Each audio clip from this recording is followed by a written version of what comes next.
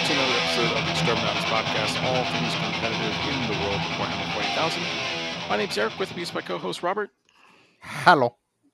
And we are here with another adventurous weekend in the world of competitive Warhammer. Updates from all around the globe. We even had a little local RTT to talk about. But the key thing still remains consistent is, wow, Eldar is still mighty powerful.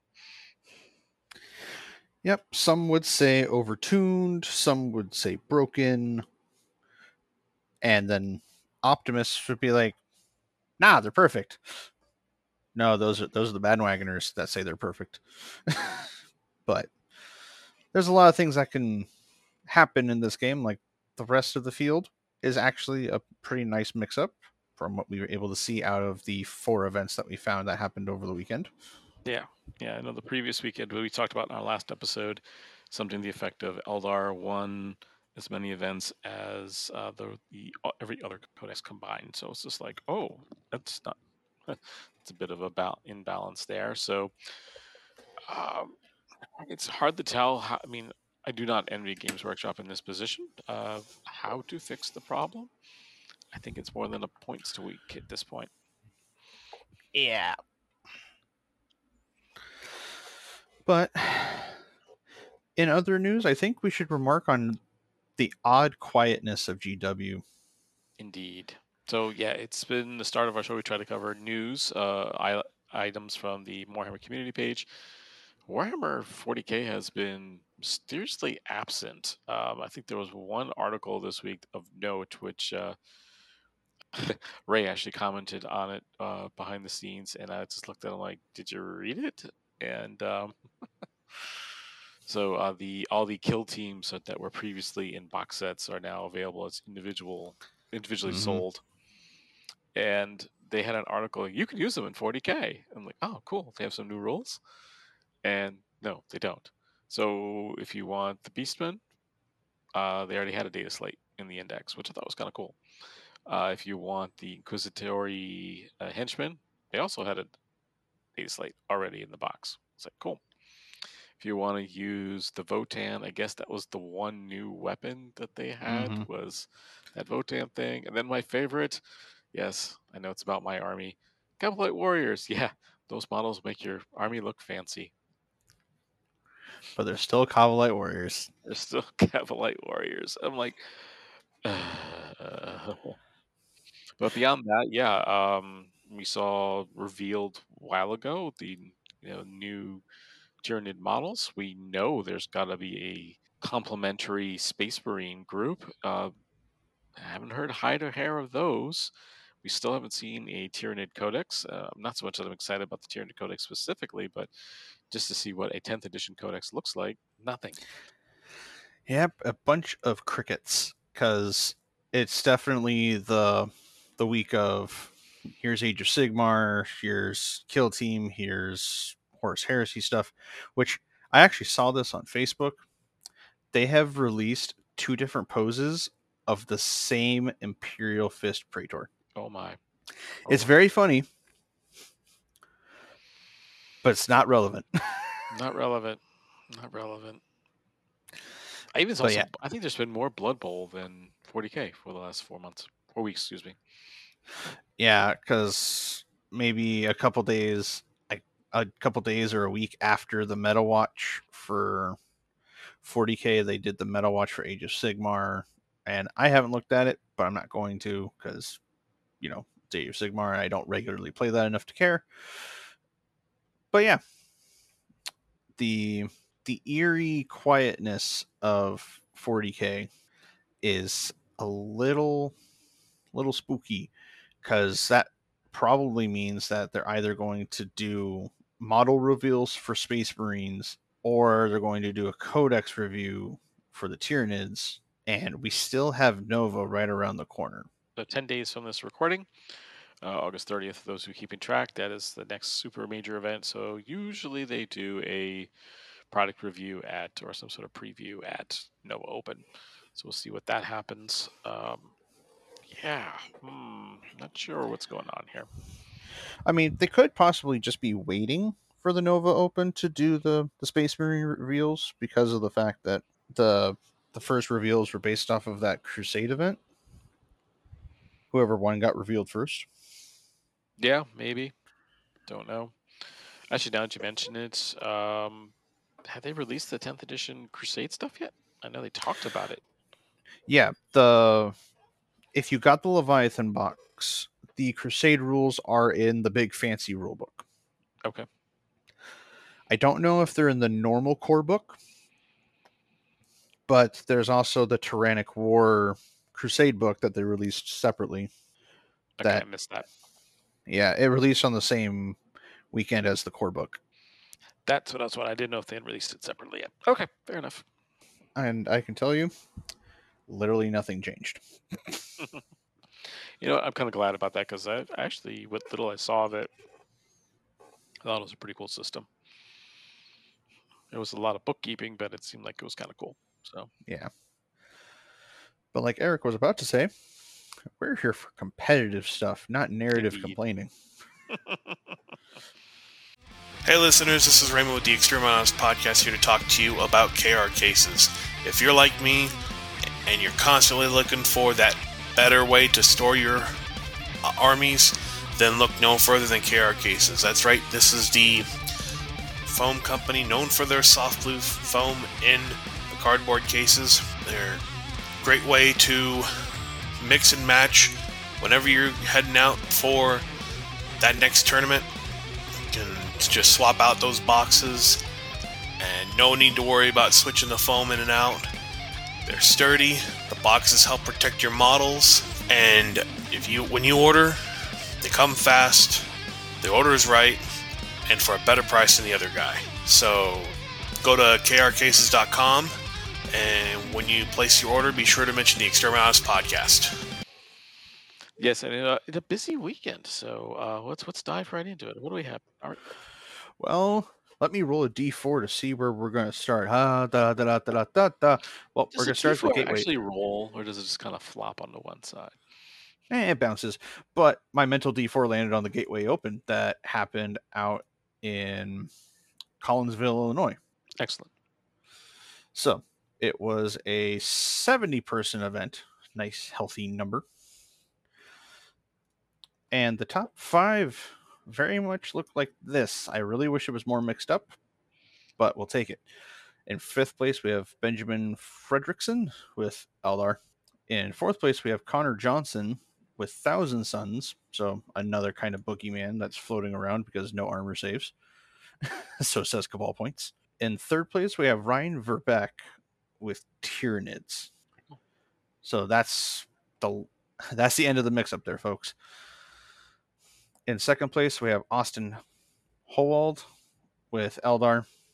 He was the one who actually tied Ryan in round 5. And in 1st place, we have Brent Simon, also with Eldar. Interesting. Okay. And Wow. Yep. I'm going to take a look and see if anything changed for this Eldar list. I don't think it did. That's one thing I was hoping to hear out of WTC since our last recording is a lot of them mentioned that they felt that Gene Stealer Cult got exposed and has been solved. Like people figured out the counter for Gene Stealer Cult because overall Gene Stealer Cult had a below 500 record at the WTC.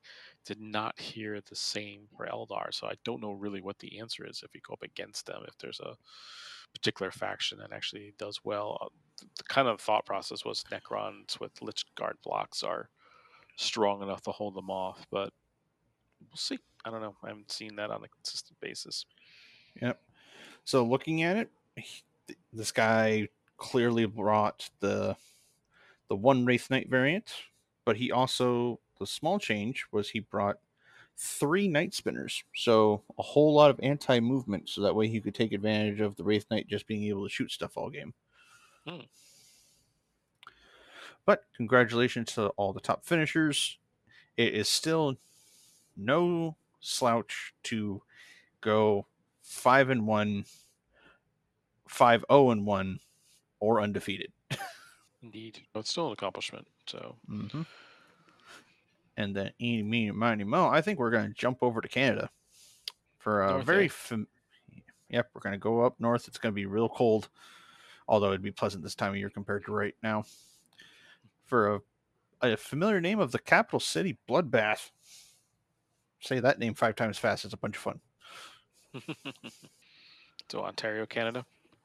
Yeah. Well, Ottawa, Ontario, Ottawa. Canada. Yep. Sorry. Like their weird way of phrasing addresses because they're Canadian. They're just much more European than we are. So. Oui. But no, that's French. Anyway. So the top 5, again, a couple of mix-ups, but nothing major. So we have Eric Marcoux with Asuryani, so Eldar, whoop-de-doo. In 4th place, we have Matthew Solros. Hopefully I said that last name right. I probably didn't. Saluris. There we go. With Deathwatch. In 3rd place, we have Nick Jagiello with Necrons. In 2nd place, Zach Kamel with Eldar. And then 1st place, Tim Dietlefs, also with Eldar. Yeah, Tim's fresh off the Canadian WC team. So not surprising there. So. But my oh my, I spy someone coming in 7th place. Mr. Ridvan Martinez. Just wondering how he did. Okay. Yep. He went 5-1 with Dark Eldar. Clearly they're broken. Breaking, busted up now. Mr. Archon Skari himself. Yeah, he jokingly put the Necrons have been put to bed. Overlord Skari is done. It's back to Archon. So.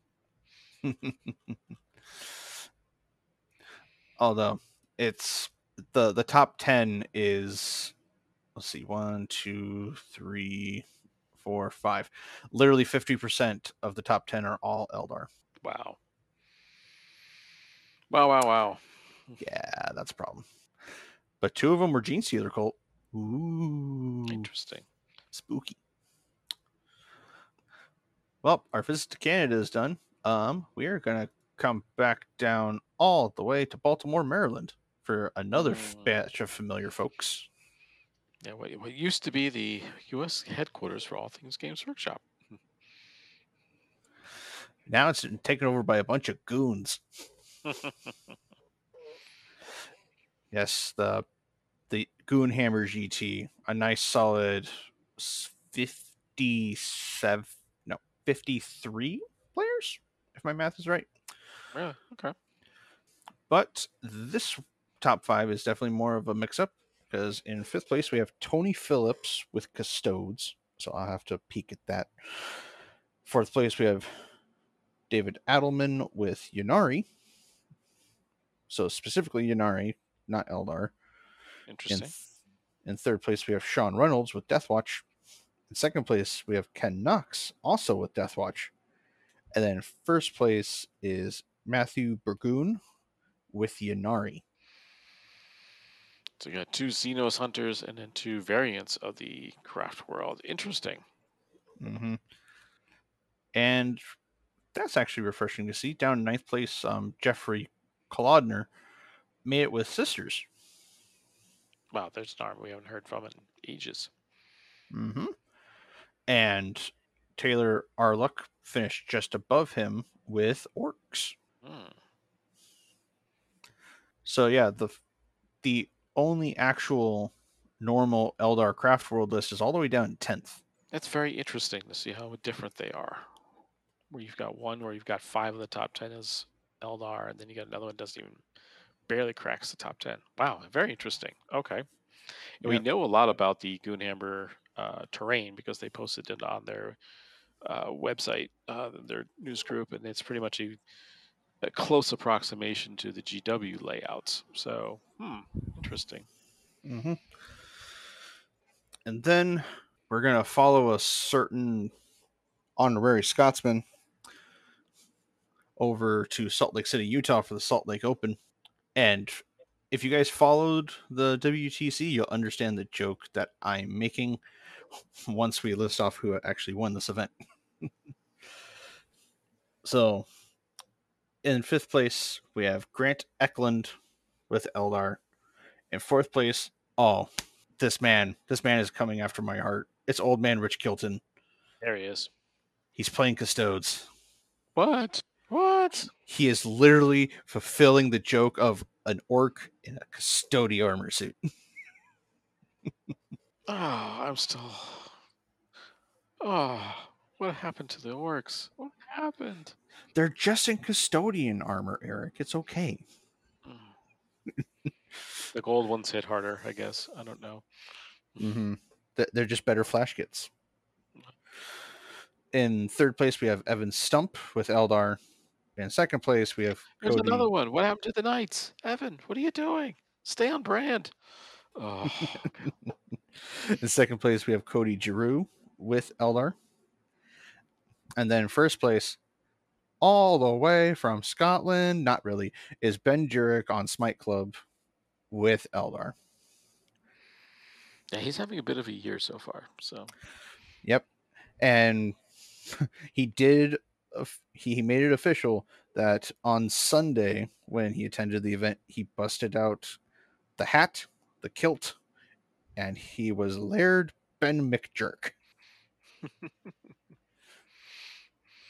Yeah, I love how he's really embracing this. It's kind of a lot of fun. Well, again, like he just came back from WTC. He just went to Salt Lake Open, and yeah, this could very well be the crack out year for Ben, because I know he did really well last season with his orcs and only lost best in faction to Sean Naden, who swooped in with a better record at LVO to steal the best orcs. Or it was something like that. Like, no hard feelings, but it was... Yeah. I just hope everybody travels home safe, because apparently the West Coast hurricane is on its way to that Joan Nook there. So I was like, uh-oh. So hopefully everybody gets home safe from that event. So yep, find your favorite piece of wood. Knock on it a lot. But yeah, that's all 4 events, all 4 big events that happened this weekend. Is your beer keg boring? Does it not have enough tentacles coming out of it? Does it not taste as funny as you remember because you didn't put a tear in it? Well, the wonderful makers of the Necro Nom Nom Nom Nom Nom, to replace your average pizza, decided to come out with another book of the Lovecraft cocktail. So they're from reddukegames.com, and it will guide you through 78 different kinds of cocktails to summon a demon, summon a space bug. Who knows? Either way, it's going to be a very, very wonderful time, and we would highly recommend that you try to not ingest too many while at the gaming table, because we don't know exactly what's going to happen when you roll Perils of the Warp, or you roll a natural 1 on your persuasion check if you decide to play in D. So, if you're looking for fanciful drinks, go ahead and grab the Lovecraft cocktails by the madmen at reddukegames.com, the makers of the Necro Nom Nom. Are you a gamer that has more bare plastic than you have time to paint? Do paintbrushes spontaneously combust when you hold them? If either of these is true, contact White Crow Studios and get your models painted by a college-trained professional painter. You can contact Bo at whitecrow.commissions@gmail.com and view his previously painted models at White Crow Studios on Facebook. But we had a little local event here on Saturday, and there wasn't a lot of Eldar. There's, in fact, only 1 Eldar list there. yeah, I'm surprised by that. But there was 3 Gene Stealer Cult. Not surprised by that. They even made a joke with one of the guys who's been playing Gene Stealer Cult from like day 1, and it's like, how's it feel to have the overpowered codex? Like, I don't like the pressure that I actually have to win now. So yeah, I took my Chaos Knights because I finally got to put the Castigator on the table. The Castigator did a lot of work to stuff, but round 1 was against Gene Stealer Cult. I lost that one 51 to 100. I still got 51. It's still something. What was it about that made it hard? Because it's a lot of people are saying the only reason Gene Stealer Cult is doing as well as it is that people just don't play into it enough. Or is it really I'm just trying to get a curiosity that you're at ground level. What would you see there? Well, from a knight perspective, because we have at this event, we tried GW-ish terrain. So with the very sleep deprived hands of a certain Eric who should have asked for help. I know what you're Stinker. talking about. Eric supplied a whole bunch of terrain that didn't look pretty, but was close to the GW standards, and we set up most, if not all, the tables with at least one variant of the GW terrain. And it made a big difference for some people.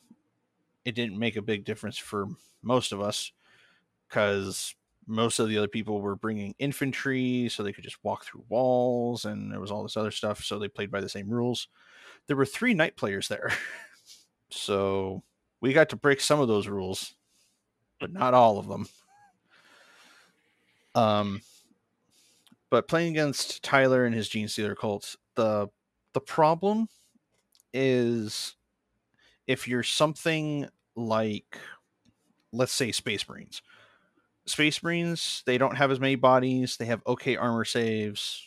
But when you're shot at by stuff that gets +1 to wound for a stratagem and ignores cover and sustain hits when they appear out of Deep Strike, well, out of reserves in general, they just throw buckets of dice. It's like playing Guardsman, but with bigger guns. Hang on a second, Robert. What did I do? All right, try that again. So, oh, did I completely cut out? Yeah, you did. Okay, try that again with so when playing Gene Stealer Cult. Yep. Yeah, when playing against Gene Stealer Cult, and you're playing something like Space Marines, you have pretty good armor saves. You don't have as many bodies, but when GSC pop up from reserves, they ignore cover and get sustained hits, and then they can get +1 to wound from a stratagem. The +1 to wound is a little conditional, though, because you have to pick 2 of your units and 1 of your opponent's units, and those 2 Gene Stealer units have to shoot at that one target for the +1 to wound. And from the verbiage of the stratagem, after reading it, it's worded as if they have to only shoot at that target, otherwise they can't shoot at all. Seems like an oversimplified crossfire rule. Okay. Well, it makes a big difference, because when you have a neophyte hybrid squad show up and all of the chaff guys are behind a building, and you string them out so that way all the mining lasers and other strength 8 or 9 guns are all able to shoot at your squad, that can make a big difference, because that made a big difference into my knights, because the seismic cannons, that's what it is, they do D3 damage, so they're pretty okay at killing Marines, and they're really okay at killing armigers because it's just one model and they roll enough dice to make it scary. But yeah, so on his second turn, when he officially deployed his army, the Alpha Strike is kind of over the top. Sure, their demo chargers are only once per use, and they're also hazardous, so the guys who throw them can explode. But that doesn't matter when you have a blob of 20 dudes. Walk me through, because I had one thing, I'll walk by your table, and I was just like, where's the rest of his army? And maybe it's something in the Gene Stealer, but I feel like they don't have the blips anymore. So I was like, where did it? You still have to have half the models on your at least half the model units on your table. Did I miss something? Well, so he had 2 Reductor Saboteurs, 2 Ridge Runners, a character, well, another character that was attached to a unit, all on the table. And then it was Neophyte, Acolyte, I think. Like, all of his stuff except for the Ridge Runners and like the obligatory sit around and don't mess with me units were off the table, which, okay, you can put 500 of it in, you can technically put 500 points of it into strategic reserves, and then another 1,000 into regular deep strike. But yeah, then there's still have to have 50% of your points and or models on the table. So I think that one was an oversight on my part because I didn't count how many units he exactly had, because he was running around with like 5 characters, and most of them had to be attached to a unit. So yeah, that was probably an oversight on my part. But back to the actual gameplay. After the alpha strike from him hitting me, which I don't think honestly would have changed that much, because the deployment we had, he would have been able to hide one other unit behind a building, so I still couldn't have seen anything. The demo charges are strength 12, which wounds my big guys on 4s. With the +1 to wound strat, obviously it makes it on 3s. So, and the normal units aren't the only one that have them. The saboteurs, which are lone operative characters, have them, but theirs don't run out. Whereas the normal units, they do run out after a single use. So after he hit me on turn 2, it went to the top of turn 3. I had the Castigator and 5 of my dogs left. And I still felt like I could take it back as long as I got to shoot at what I wanted, which was important. Well, how did that work out? And what were you shooting at? So I was... The problem with GSC is that you're shooting at all infantry. Like, maybe they have a Ridge Runner or 2 or a Goliath truck or something. But other than that, it's all infantry bodies. So here I am shooting into T3 5 up or 4 up armor save dudes, and I just don't have enough bullets. The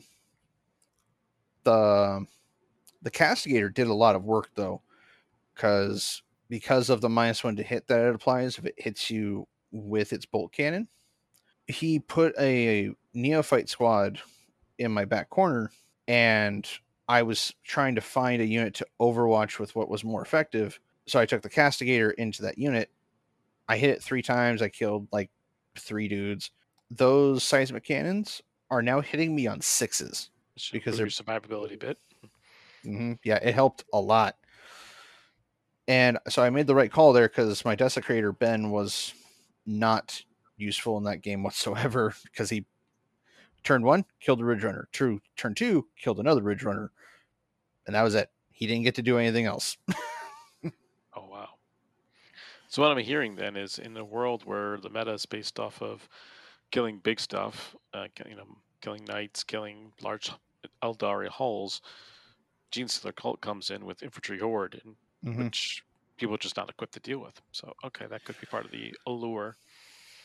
Yeah, and that's where the main problem lies, where, okay, index 40k, everyone brings the biggest guns they got because the vehicles are like really high toughness, and you have to use stratagems in order to hurt them with little things, so just bring bigger guns. And yeah, that game, when he was shooting at me with all of his stuff, it's like wounding on 5s, only wounding on 4s if you use the +1 strat.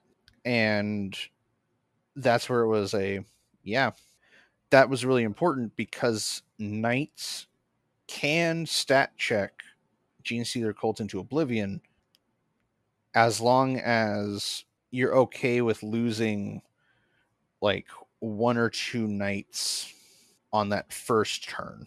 And then from there, you just follow the mantra of you shoot at something until it is gone, or you shoot at some...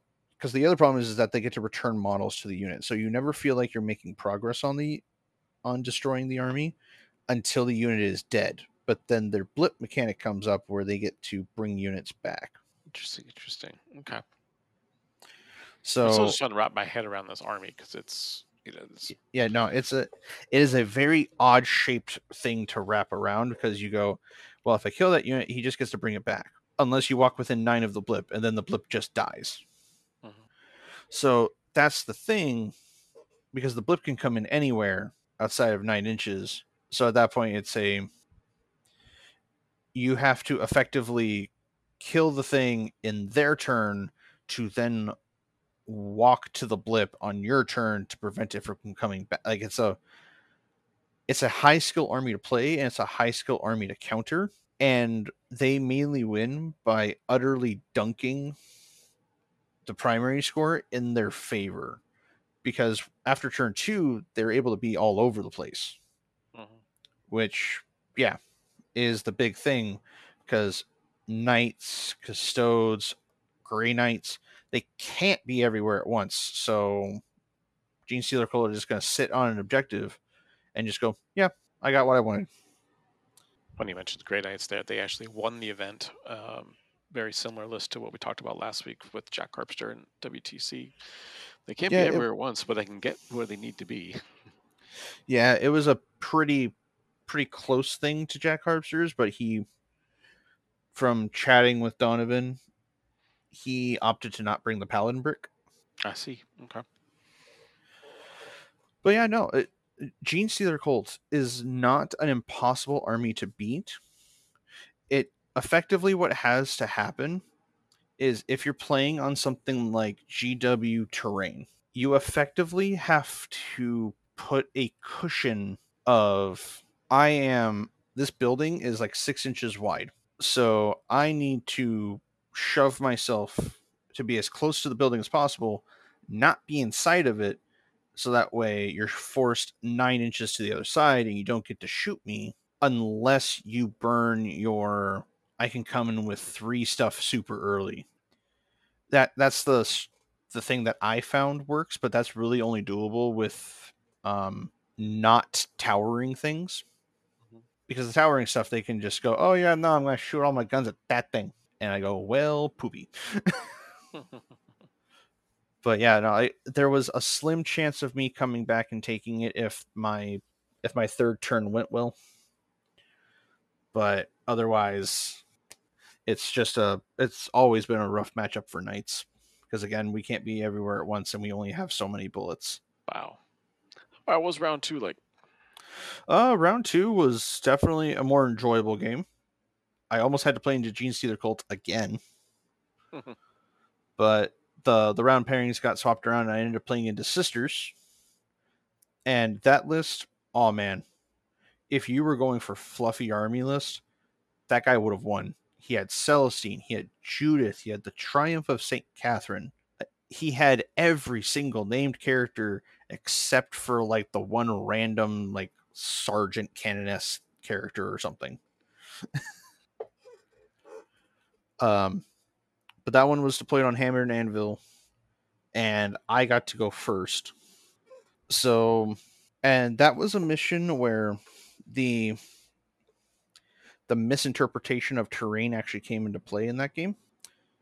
Because in the setup that we were playing on, there's these small L's that have a crater or some kind of small building attached to it right at the corner there. And by all terms of ruins, the entire silhouette... All right. Hit another drop. So go back to, oh man, if you go based on army lists, and then it just went R2D2 on me. Yep. God dang, I'm the one with the gremlins today. Actually, I think it's Zencaster. But so it was Sisters versus Knights. He had all the big characters in there. So Judith, the Triumph, and Celestine, and I got to go first. And this is where the misinterpretation of the GW terrain came up, because from talking about it, the little craters that we were using as the squares that were attached to those small L's in the middle of the table. Yep. Those are supposed to be ruins, right? Correct. So if they were actually ruins, then we played it correctly where I couldn't shoot through them except with my big guys. From chatting with the TO and some oopsies, people were actually using them as craters. So that means you could just draw a line of sight over them and just bang, bang, bang, bang, bang. So me and my opponent, Alex, we just played him as ruins because it was like, oh, yeah, no, okay, that makes sense. So his army got to hide like almost the entire game. Interesting. Okay. But the thing that I have 2 towering models, and I have enough movement to get places. So I was able to chip away at Celestine's unit and chip away at another small unit, and it was very much the sisters' problem. They're T3 with a 3-up armor save. Almost every gun in my army wounds them on 2s. I can relate. So by the end of turn 2, he lost his Evisaur Assassin. Celestine's unit was basically dust, and he didn't have a lot left in the middle of the table that could push me off of it. And yeah, by the end of my third turn, it was legitimately, here's your one squad with Draxus, here's this one Zephyrim that I left alive, and then your deep striking units. Yeah, I find it curious. It's just you've got a T3, 3-up saves, a very similar, they still have the Miracle Dice mechanic, very manageable army as opposed to Eldar, which also T3, generally 4-up saves, similar Miracle Dice power, completely broken. I think that might be a good place to start to figure out how do we balance this army. Yeah, that would definitely be a start. Also, kind of look confused on It's cool that he could hide his whole army in the type of terrain setup, but sooner or later, this is not an edition where you can stand back and shoot. So, kind of like how much of that was he needs to come at you that may have cost him the game. Well, he did come at me as carefully as he could, trying to hide behind buildings and such. But the problem was my mobility could get around those buildings, and I could just exist wherever I wanted to go.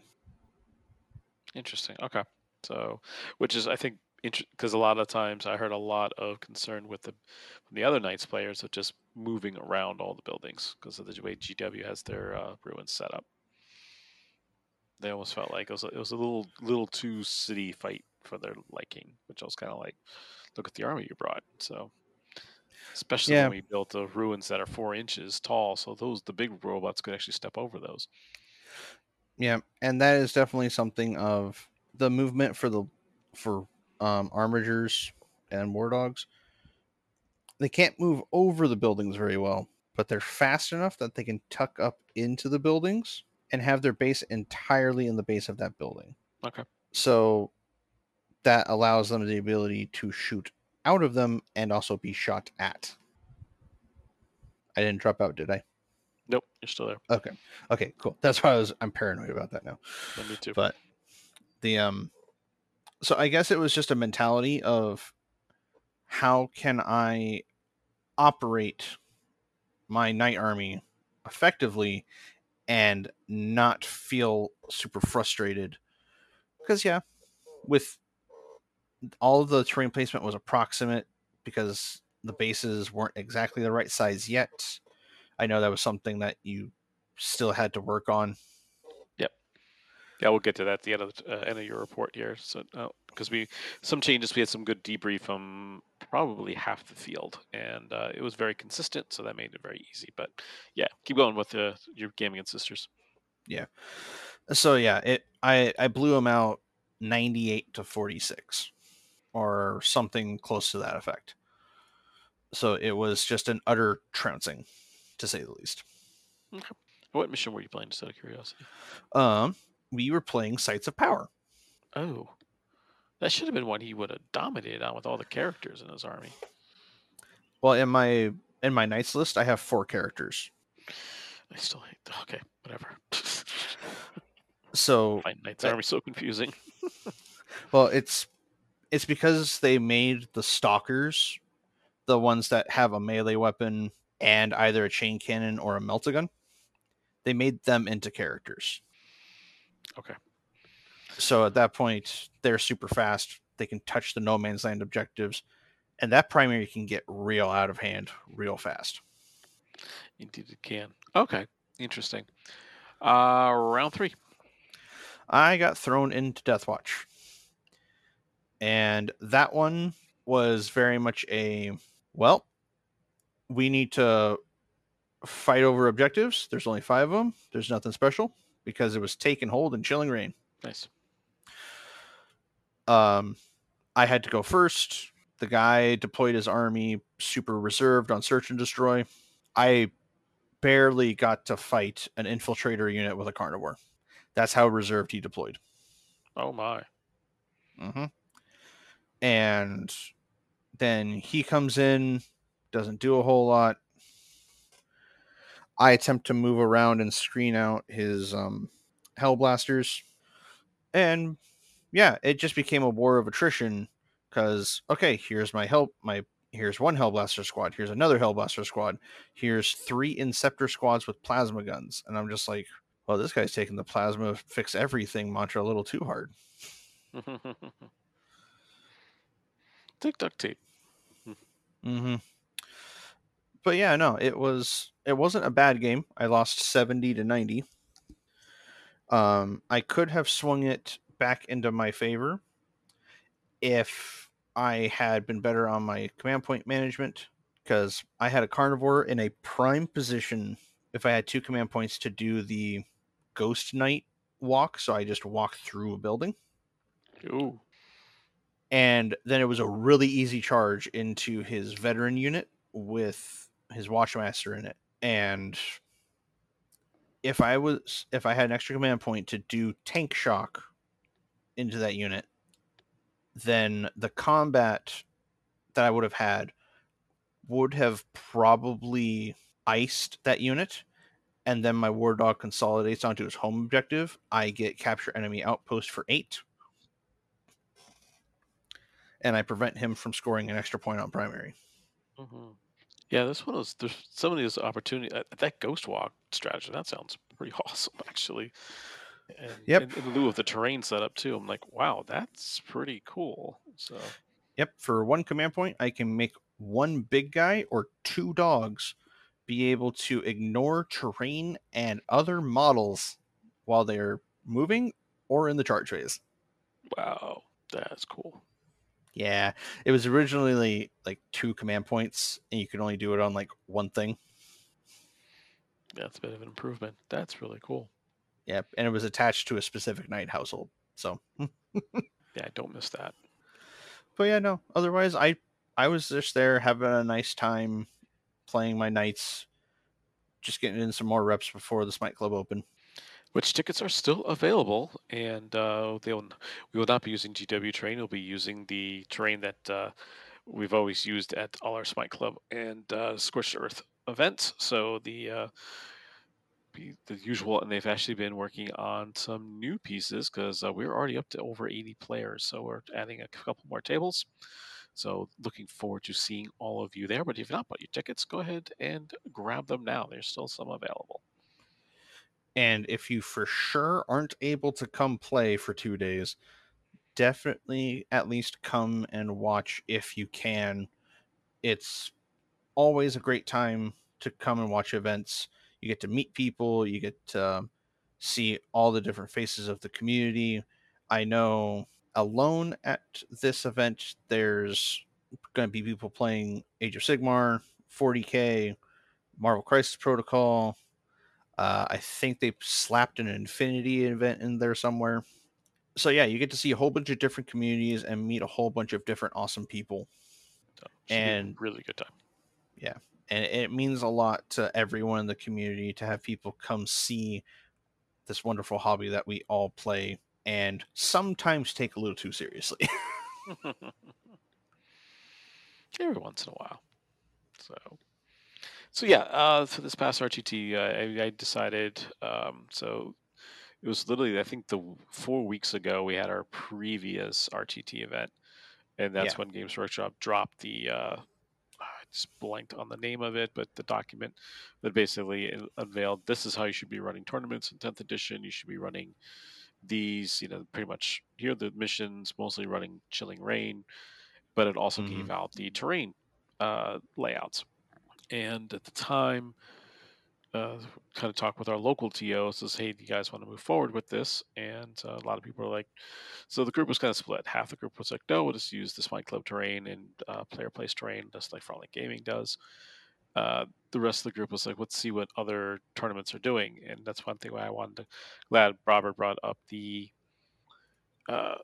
Goonhammer event in Baltimore because they are running using some of the GW terrain concepts, but using their own terrain pieces in place of things. So there's basically all that means is some of the center ruins have been replaced with stacks of armored containers. So they're thick walls.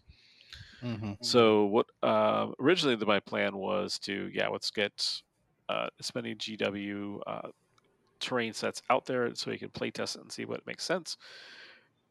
Doing that in 4 weeks for 12 tables was a daunting task. So I was able to produce 4 tables that were, I would say, 80 to 90% of what GW has on their layout. And then we're using layout number 3 for those of you scoring at home. And then the other tables, I was similar layout, but I was using pieces from my existing collection. So it was very similar to what they did at the Goonhammer event.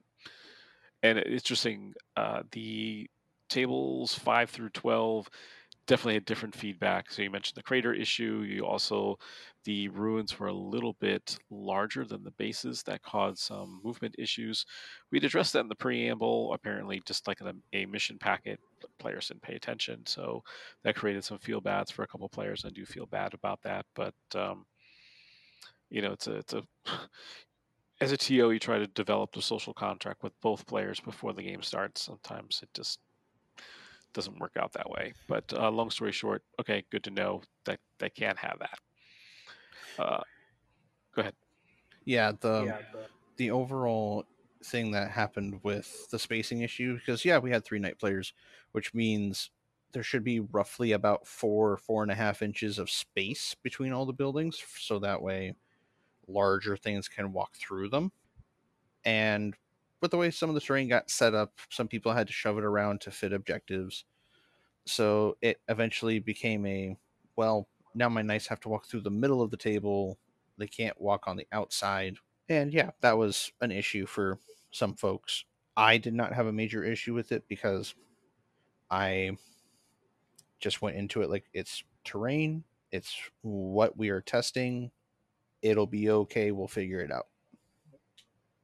It was, but I did hear the feedback from players more than just night players. So that's what I was like, oh, okay, that was not intended that way. So that was good to know. Definitely, even though I followed the maps to a T, one thing that became very evident very early on is the tallest of the line of sight blocking terrain did not line up with a lot of deployment zones. So got to make sure there's some more line of sight blocking in the actual deployment zones. That's something that will be changed. And then last but not least, there was 2 pieces. So most of the terrain pieces in the GW are 12 by 6 bases. There's 2 pieces that are 10 by 5. And in my haste to get this done in time, I just went, 12 by 6, 10 by 5, they're close enough. Huge difference. It definitely opens up the middle a lot. So that definitely created a problem. So easy fix. So figure that out from there. But overall, those small fixes like that, I think that early round, a lot of players kind of got surprised a little bit in that, okay, the building, for example, there's the 2 middle pieces. It's supposed to be, if you're buying the GW kits, it's the Shrine of Aquila. But it's only on the edge of the base. So you still have about 3/4 of the base is just exposed. And people are like, well, that's still ruins, right? Yeah. That means I can't shoot across it. Correct. Oh, so all of a sudden what looks like an empty board suddenly becomes much more congested very quickly. I saw it in your Gene Stealer game. The player, he was lined up for a shot. Says, "Oh, this is a ruin as well." Yes, it is. Oh, those are those little 4x6 pieces. That means if I have to move here to be able to shoot through it, that's correct. You have to move wholly into that piece of terrain to shoot through it. So that worked pretty effectively. And so overall, there was a much more positive opinions than I was expecting. It was butt ugly. It was, but a way I looked at it, get the foundation right before you make it look pretty. So I'm excited to now make it look pretty, and I'll be filming that for you guys to take along in my journey, and I'll go over some of these concepts as well in the video diary. But overall went really well. I also experimented with some new material types. Some were very successful, some were not so much. So that's okay. Um, Learning how to, some new ideas on how to make the terrain as well. Yep. It is definitely going to be a adventure in making terrain, making it functional, making it work to the best of our ability. But it is going to be a fun time nonetheless for the people that actually want to try and have fun making terrain. Because otherwise, yeah, not making terrain is not fun. It is very tedious and very boring. Oh, I disagree with you, sir. True. I have fun painting terrain. I don't have fun building terrain. I love doing it, so it's a lot of fun. Just it always has been, from a very early age. It was a great experiment, but also it's the very much like list building. You're trying to solve this puzzle of what's the most effective thing, and it was glad. I mean, a lot of my time went into that, and I was glad to see that mission. I wouldn't say mission accomplished, but it was definitely we were on the right track, and I'm glad I took the time to like, okay, let's take the risk, and hey, can you guys take your Saturday to help us out with this? And so I was very thankful that the players went along with it and were as positive as they were about it. So, But yeah, otherwise, I think that was pretty much it for this week. indeed, but a quick, I can't believe it. The ITC rankings have finally been updated. Le gasp. A gasp indeed. I was blown away. So, your ITC top 10, the first of 10th edition. Now, whatever reason, they are still combining the 9th edition events from earlier in the year. So this is going to be a little bit skewed. But starting in 10th place, Sam Procopio from Canada in 10th place with 1,242 points. Innes Wilson from Scotland brings in 9th place. Ben Sherwin from good old USA in 8th. Christopher Radford, I don't know who you are, but congratulations. You're in 7th place. Wherever you're from, we love you. 6th place, Ben McJurek. Not sure if he's American or Scottish anymore, but he's still in 6th place. DJ Lanigan from the USA in 5th. Brian Seep in 4th. Brad Chester, also from America, in 3rd. Josh Roberts from England in 2nd. And your leader, also from England, Manny Chima, with 1,441 points. All players do have 6 events that are scoring. So just over 200 points separating 10th and first place. Yep. And that brings us back to we are just over 6 months away, I think, from LVO. So we get to start the 6-month race. I think we're even closer to that. 4.5 months, maybe? Oh, yeah, that's right. It's August. I can count. So, yeah, the race is on for LVO. Getting close there. So we'll start doing the breakdown. I think it's going to be very interesting to see which of these top 10 players can adapt to 10th edition. Obviously, Mr. Ben Jerk clearly has. And listening to Innes Wilson in his exploits at WTC. He's mostly playing Space Marines of late, very Terminator heavy list. So curious to see that, how it all progresses, but as these players kind of evolve. But also, we'll be seeing, hopefully, the new 10th edition codices coming out. So it'll be very interesting to see how that also changes the landscape. And of course, we are still due for a Down Spade slate in September. My guess would be the week after Nova. That'll be coming out. Most likely, yeah. So still quite a few changes yet to come. But Robert, anything else to share before we wrap things up tonight? I successfully found more Sector Imperialis 40mm bases, so now all my custodes can match. Fantastic. That's one thing that's been very frustrating is finding product, whether it be at your local game store or even just on the GW website. I was just like, oh my God, where is all this stuff? So, although the funny part is I'm 0 for 4 in remembering to buy glue. oh my gosh, well, that's a sticky situation. And a smelly one indeed. Indeed. So with that bad dad joke, my name's Eric. I'm Robert. And thank you for listening to the Exterminatus podcast.